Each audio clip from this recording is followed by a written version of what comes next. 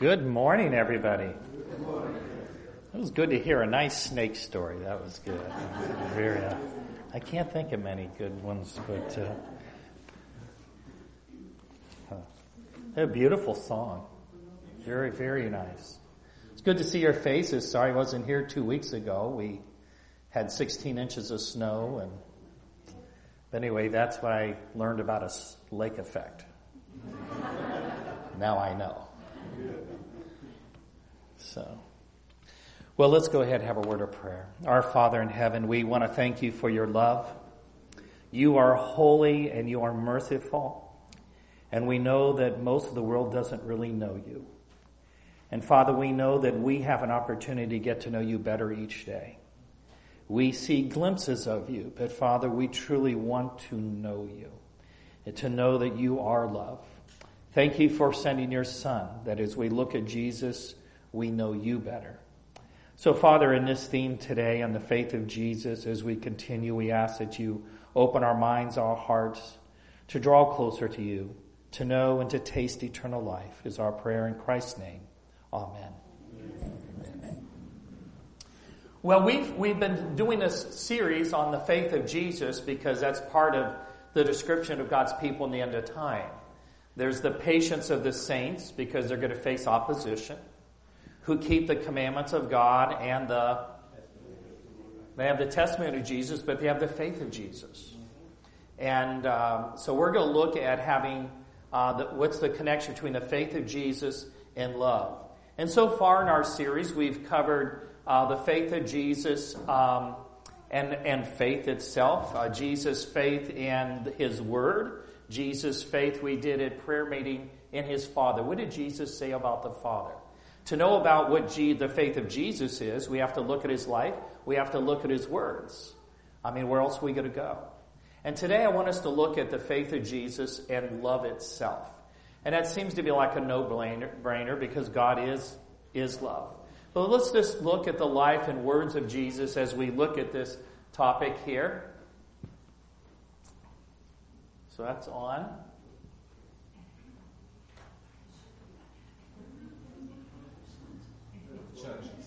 Did it go? Oh, okay.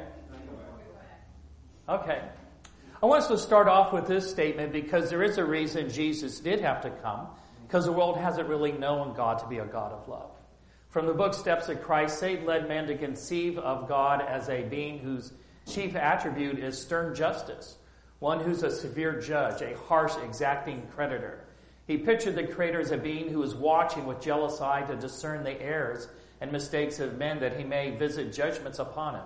It was to remove this dark shadow by revealing to the world the infinite love of God that Jesus came to live among men. Jesus also came to die for our sins.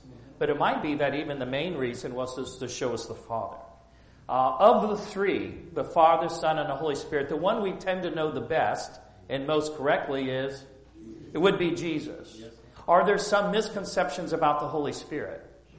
There are some. Some say he's an influence. He's really not a person. But he is a little bit of a mystery, but we know it's a third person. Yes. But the person who's probably most misunderstood is probably the Father.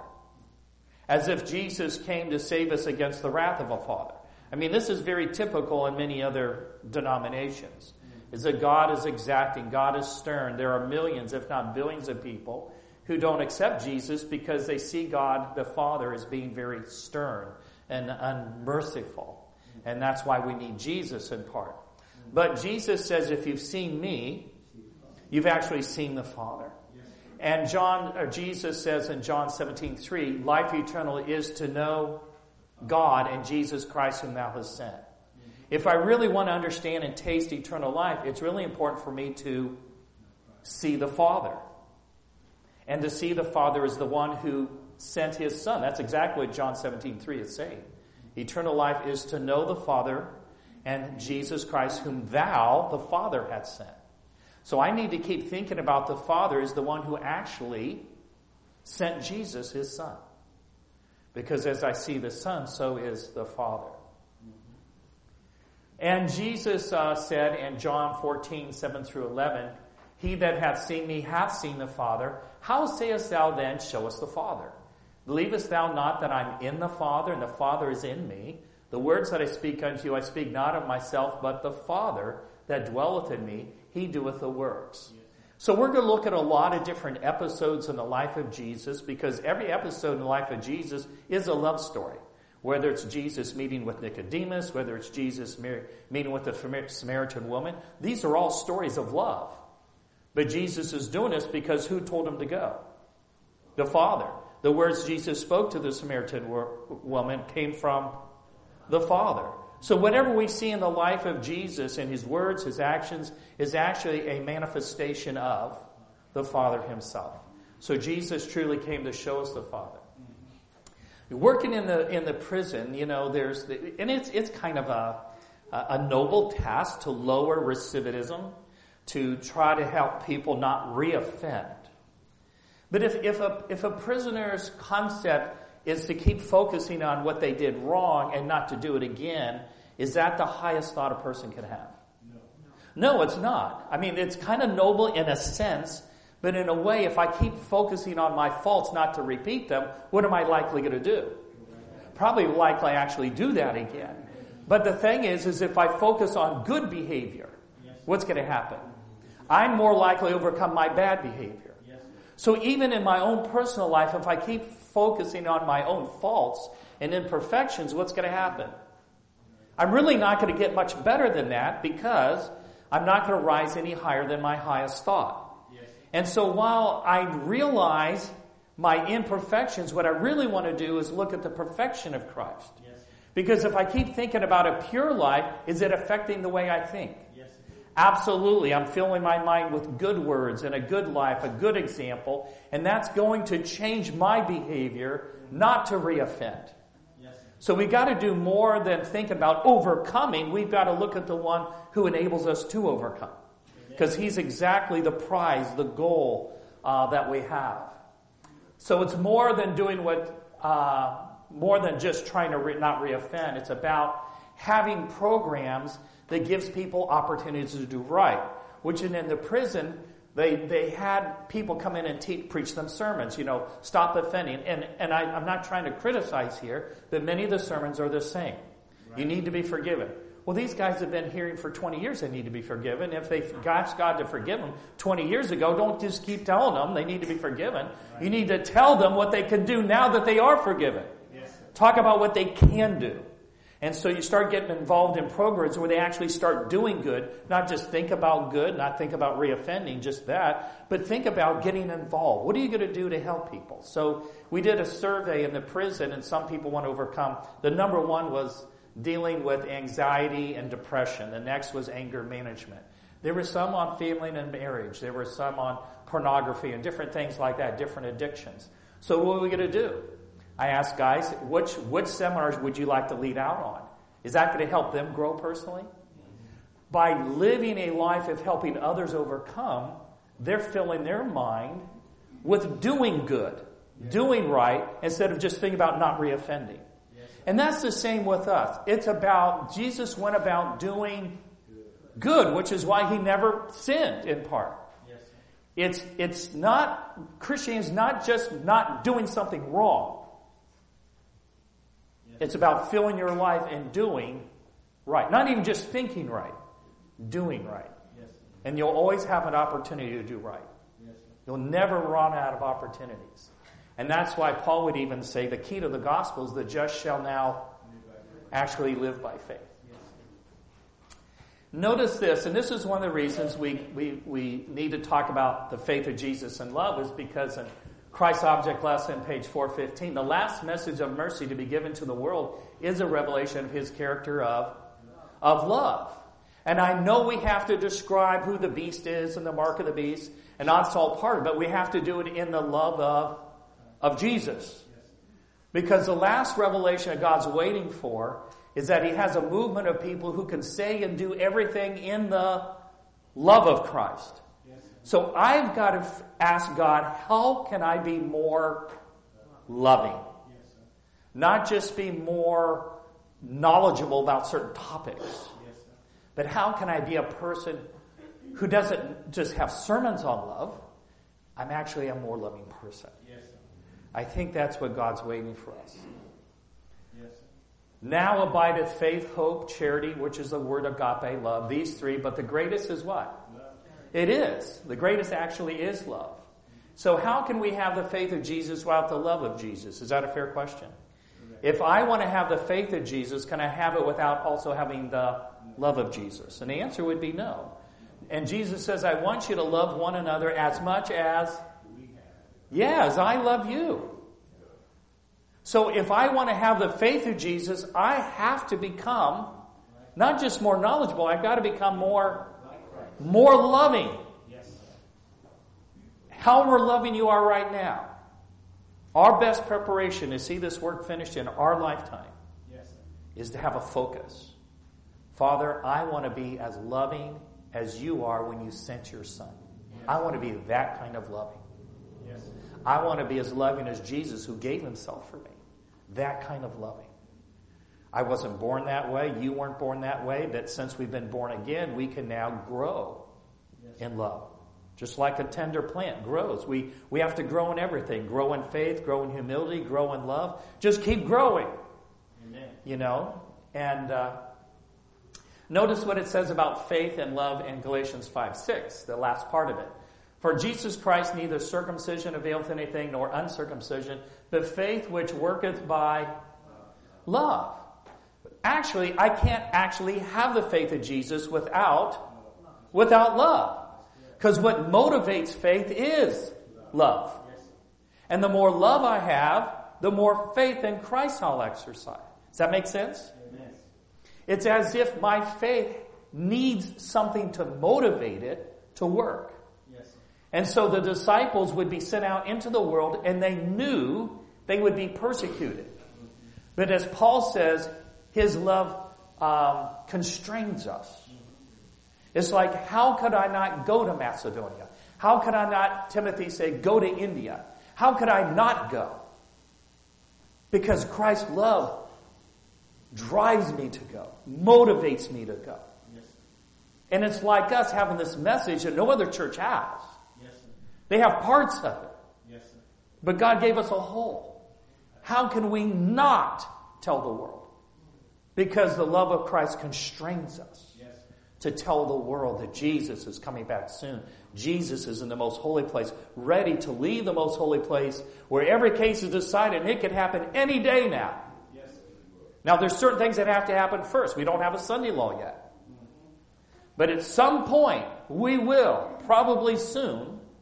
And Jesus is wrapping it up. Most people don't want to believe in a judgment hour message. They just want to hear that days are going to be better. But we know that instead of 1,000 years of peace, there's going to be 7 last plagues. Love constrains us to go out and tell people even things they don't want to hear because it's true. Amen. And they deserve to know because Christ died for them.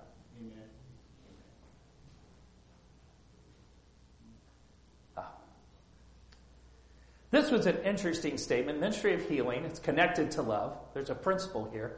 Page 492. Earnest workers have no time for dwelling upon the faults of others. Amen. We cannot afford to live on the husks of others' faults or failings.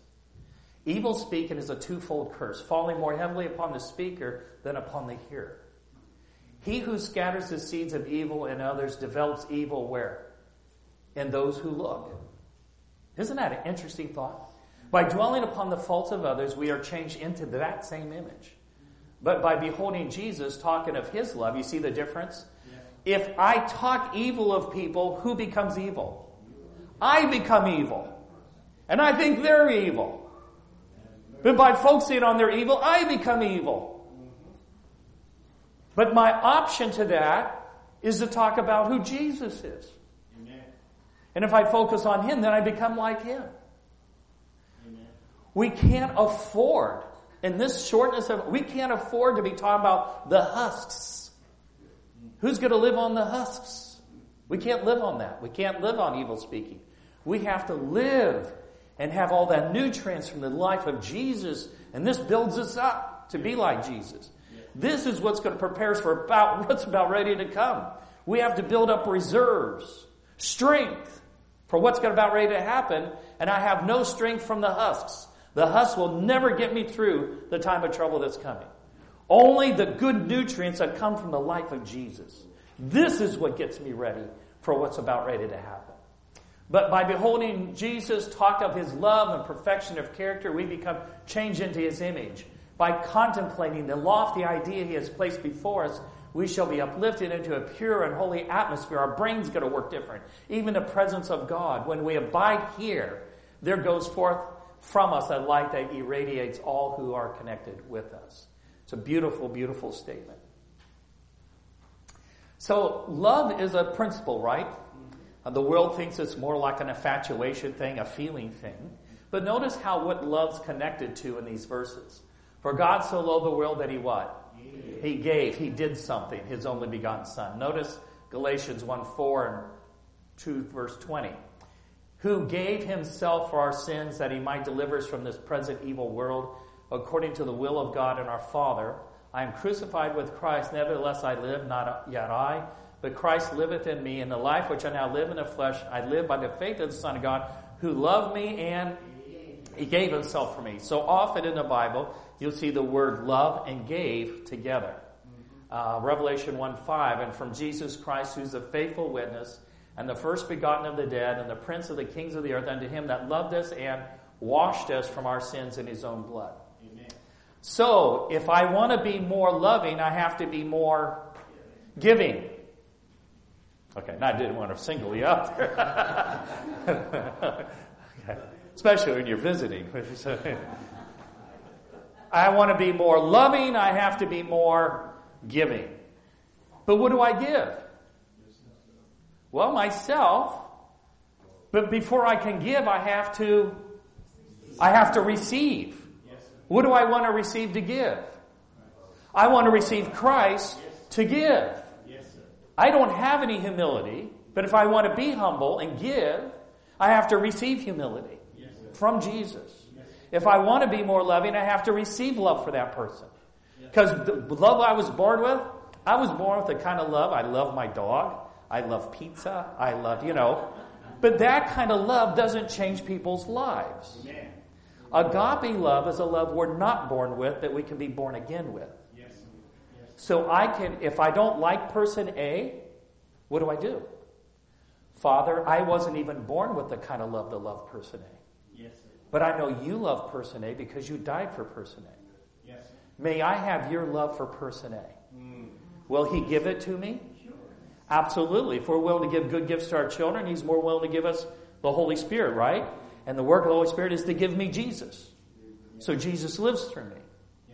Now I can love person A because now I have Jesus' love in me. I've received his love for that person. Now I can give love. But I have nothing to give if I don't have him who gave himself. Amen. So for me to be more loving, I need more of Christ, who loved us supremely. Right? Because that's the only place love comes from. I can't give love by just reading a verse on love, but I can claim the verse and have it written on my heart. But still, every day I need to have more of him who loved us with an everlasting love. And if I keep my focus there, instead of my faults and other people's faults, I become more loving. Is that right? We're more prepared as a movement of people to take what we do know to be truth, the seventh-day Sabbath and the resurrection and all these beautiful truths that most churches don't believe in. But we have to take the love of Jesus with us to do it in such a way that people will come in at the last hour.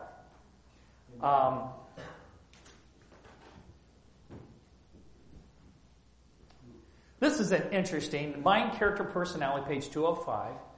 Love is a tender plant. Okay, so we got to grow in love. And it must be cultivated, isn't that? You got to cultivate love and cherish. It must be cultivated and cherished. And the roots of bitterness all have to be plucked up around it in order for it to have room to circulate. And then it will bring in under its influence all the power of the mind, all the heart, so that we shall love God supremely and our neighbor as ourselves. I want to stop there. Amen. If I have bitterness in my heart, will it affect my ability to love? Absolutely. If I'm bitter about this situation, I'm bitter towards this person and some other person and this and that. it takes away from my ability to be more loving. Amen. But what if I start plucking out the bitterness?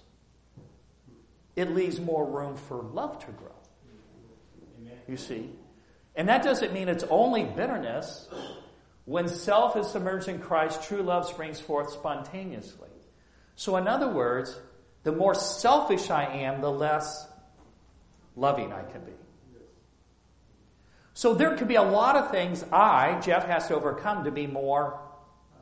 What if I'm bitter, selfish, this, and a number of other things? I have diminished my ability to be more loving. But what if through Christ, through work of the Holy Spirit, I'm able to have victory over bitterness and victory over selfishness and victory over this? What happens? I have more capacity to love. I have more capacity to take what I know is true and share it with people so they're more likely to accept it before Jesus comes. Okay? Okay. But God commendeth his love toward us in that while we were yet sinners, Christ died for us. And we're going to try to look at as many of these stories as we can before time's up. But Christ came to die for everybody.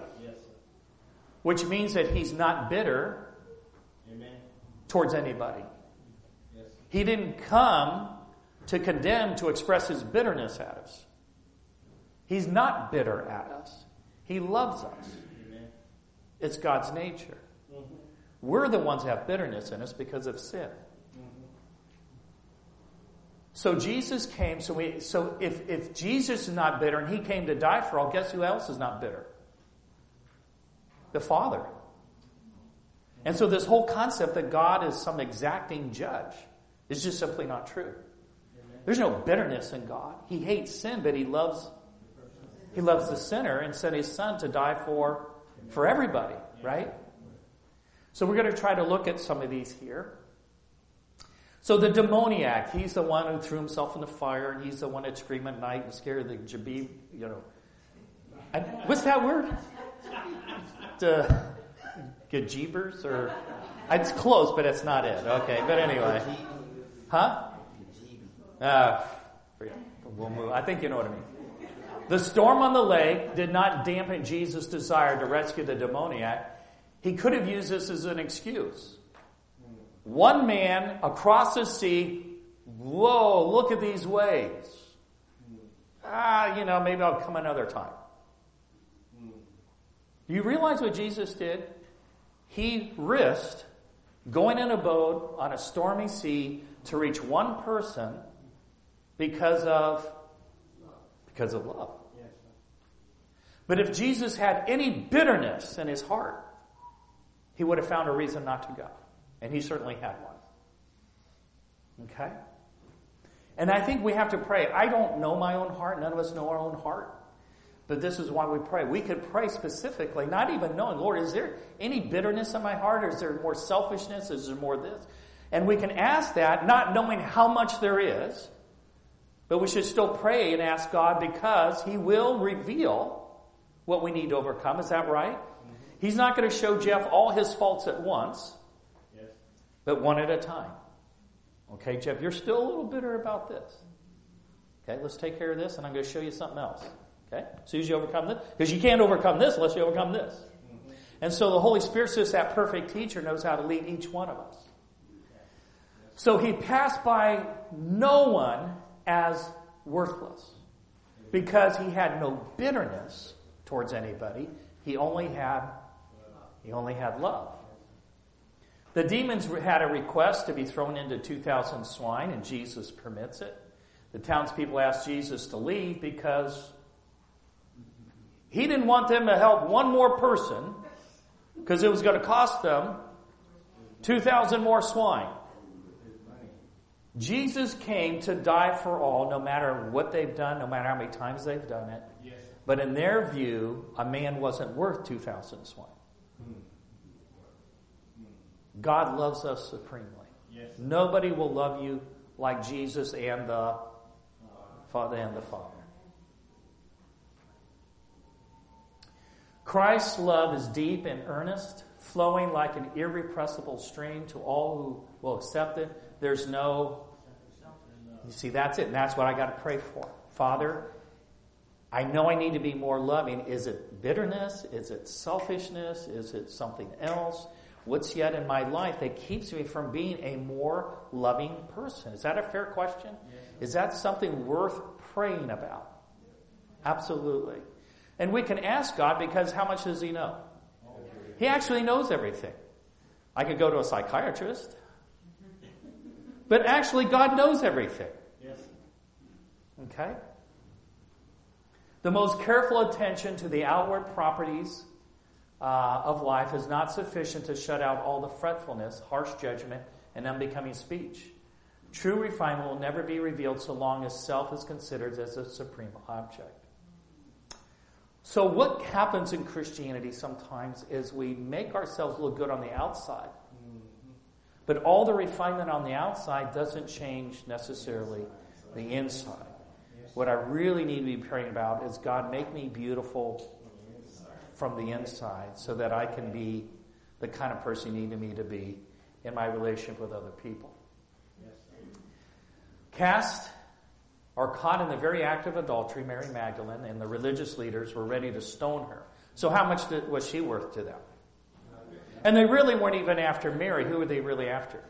Jesus. They wanted to catch him, They wanted to catch him in some argument to make it look like he really wasn't keeping Moses' law. Therefore, he couldn't be the Messiah, Her sins, which are many, are forgiven. For she loved much, but to whom little is forgiven, the same loveth little. I think if we really took inventory of how much God really has freed us from. And sometimes when we don't think about it, Mary never forgot.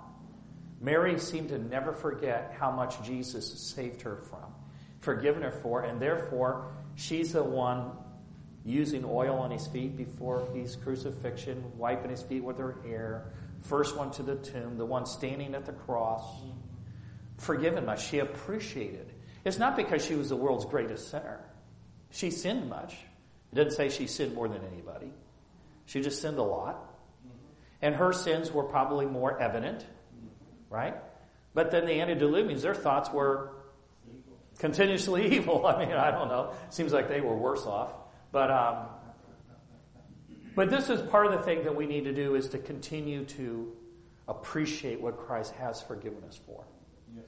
Not to dwell on our past, but what He's changed in us.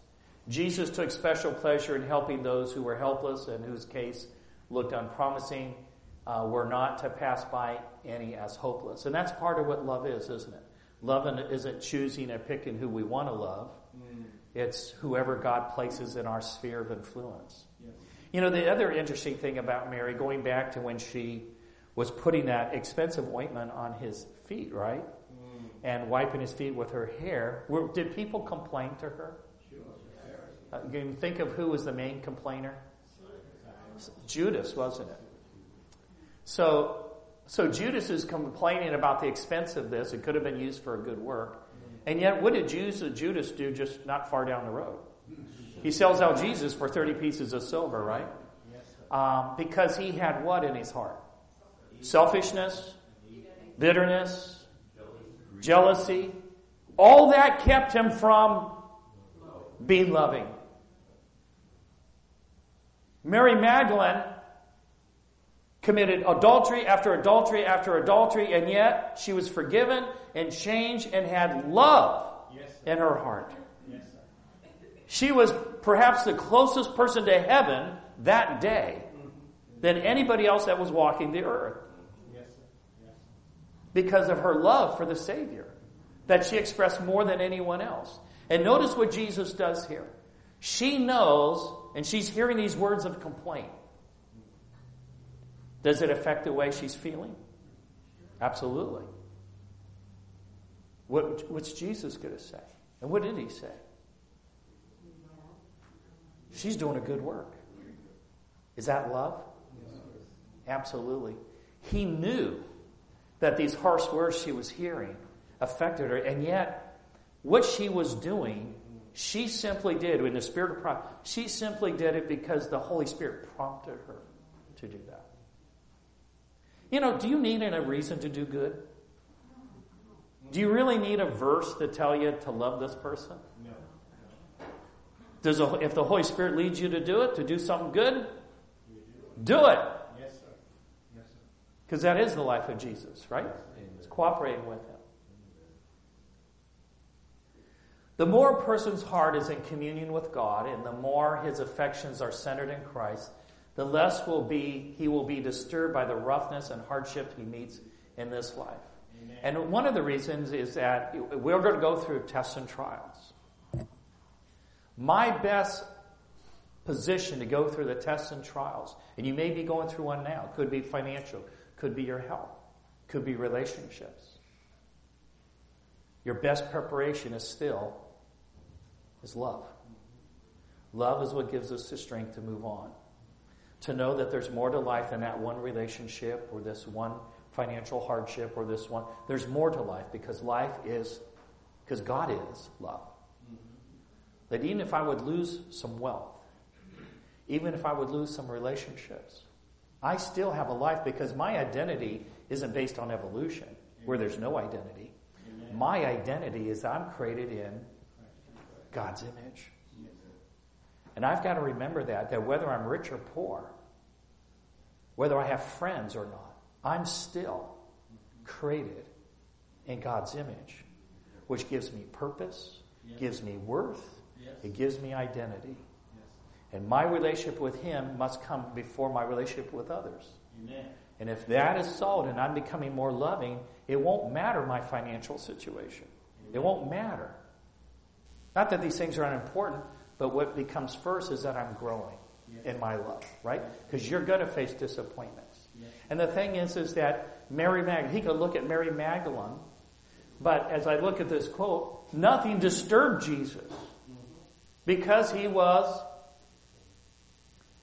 If I go to the prison and a guy says, I'm here for multiple murders, I could be disturbed by that. Or... Christ died as much for him as he died for me. Amen. Amen. And we can be disturbed by things that happen, but the more loving we are, the less disturbed we are. Yes, sir. When people come to us with certain challenges, right? Is it time? I'm sorry. The Savior has a boundless love for every human being, and each one he sees capacity for improvement. With divine energy and hope, he greets those for whom he has given his life. And maybe I need to close with this, and we'll pick this up next time. Is that okay? Because, how do you end with a sermon on love part 1? So Jesus, part of love is seeing not people even as they are, but what they can become. Love inspires people. Don't talk to people which you don't want them to become. Well, you're worthless. You'll never become something. What did I just do? They're actually likely to be that way. Why are you like this? Well, now they're more likely to be like that. I just impressed their mind with it. But if I would say, I know they don't have to be like this. I don't know exactly why they are like this. Could be the way they were brought up. Could be somewhat genetic. Could be a lot of things. I don't know. I'm just finite. But what I can do is inspire them by helping them to be a better person. Yes. I could do that. And that changes the way I think. That makes me more loving. And so Jesus, the other thing, just close here, he greeted everyone that he died for. Amen. He didn't pass by anybody. Amen. So, like when I'm at the prison, I always say, I always greet people. I don't say, well, how's your day going? Because I've heard too many people say, well, this isn't paradise, So I've kind of got away from that. And just greet them. How you, good morning and, things like that. And but greeting people is important. Because they feel like you've recognized them. And that's where you just simply have to start. And then you go from there and just have thoughts of inspiring hope in people. Well, we'll continue this. I think Tuesday or Wednesday night prayer meeting, we're going to talk about the faith of Jesus and conversion. What did Jesus say about conversion and the Holy Spirit? So Anyway, let's, before we have our closing prayer, we have a closing hymn.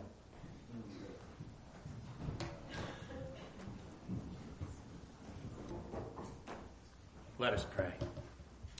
Our Father in heaven, you are altogether beautiful. Beautiful in perfect love and mercy and long-suffering. And Father, we want to thank you how you worked in and through your Son, Jesus.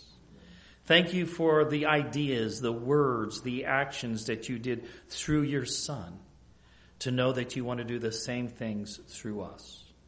You created us for fellowship, and Father, may we invite you every day into our heart and in our mind to reflect your altogether beautiful character. Thank you, Father, for this day, the sacred day, the Sabbath day, that you've laid aside, that we may not be encumbered by the business of the world or worldly things, but to keep our focus on thee, is our prayer in Christ's name. Amen. Amen.